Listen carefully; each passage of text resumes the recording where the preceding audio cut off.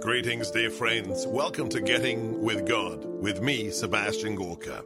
In an age where making time for that which is truly important is increasingly difficult, this modest podcast is dedicated to reconnecting with the truth.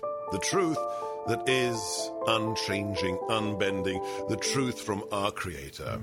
Each episode will see me reading one or two chapters from the Bible and give you an opportunity to rededicate yourself to that which truly matters.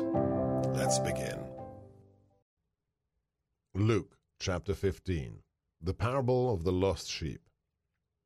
The tax collectors and sinners were all drawing near to listen to Jesus, but the Pharisees and scribes began to complain, saying, "This man welcomes sinners and eats with them."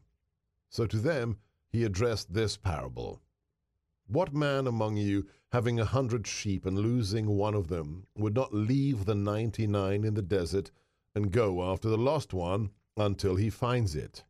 And when he does find it, he sets it on his shoulders with great joy. And upon his arrival at home, he calls together his friends and neighbors and says to them, "Rejoice with me, because I have found my lost sheep."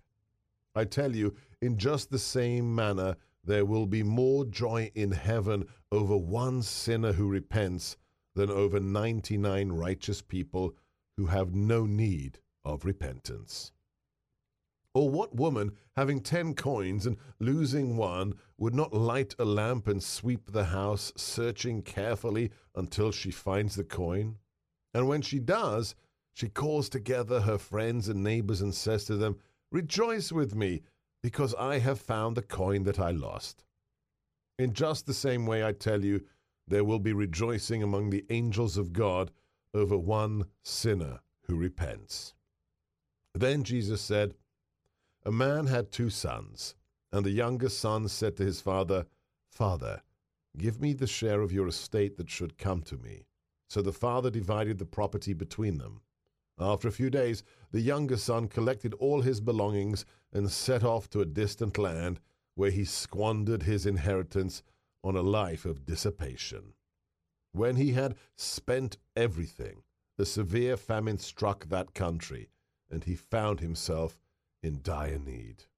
So he hired himself out to one of the local citizens, who sent him to his farm to tend the swine. And he longed to eat his fill of the pods on which the swine fed, but nobody gave him any. Coming to his senses, he thought, 'How many of my father's hired workers have more than enough food to eat, but here I am dying from hunger. I shall get up and go to my father, and I shall say to him, Father, I have sinned against heaven and against you. I no longer deserve to be called your son. Treat me as you would treat one of your hired workers.' So he got up and went back to his father. While he was still a long way off, his father caught sight of him and was filled with compassion. He ran to his son, embraced him, and kissed him. His son said to him, 'Father, I have sinned against heaven and against you. I no longer deserve to be called your son.' But his father ordered his servants, 'Quickly, bring the finest robe and put it on him. Put a ring on his finger and sandals on his feet. Take the fattened calf and slaughter it. Then let us celebrate with a feast, because this son of mine was dead, and he has come to life once more. He was lost and has been found.' Then the celebration began. Now the older son had been out in the field, and on his way back, as he neared the house, he heard the sound of music and dancing. He called to one of the servants and asked what this might all mean. The servant replied, 'Your brother has returned, and your father has slaughtered the fattened calf, because he has him back safe and sound.' The son became angry, and when he refused to enter the home, his father came out and pleaded with him. He said to his father in reply, 'Look, all these years I have served you, and not once did I disobey your orders. Yet you never gave me even a young goat to feast on with my friends. But when your other son returns, who swallowed up your property with prostitutes, for him you slaughtered the fattened calf?" The father said to him, "My son, you are here with me always. Everything I have is yours. But now we must celebrate and rejoice, because your brother was dead and has come to life once more. He was lost and has been found."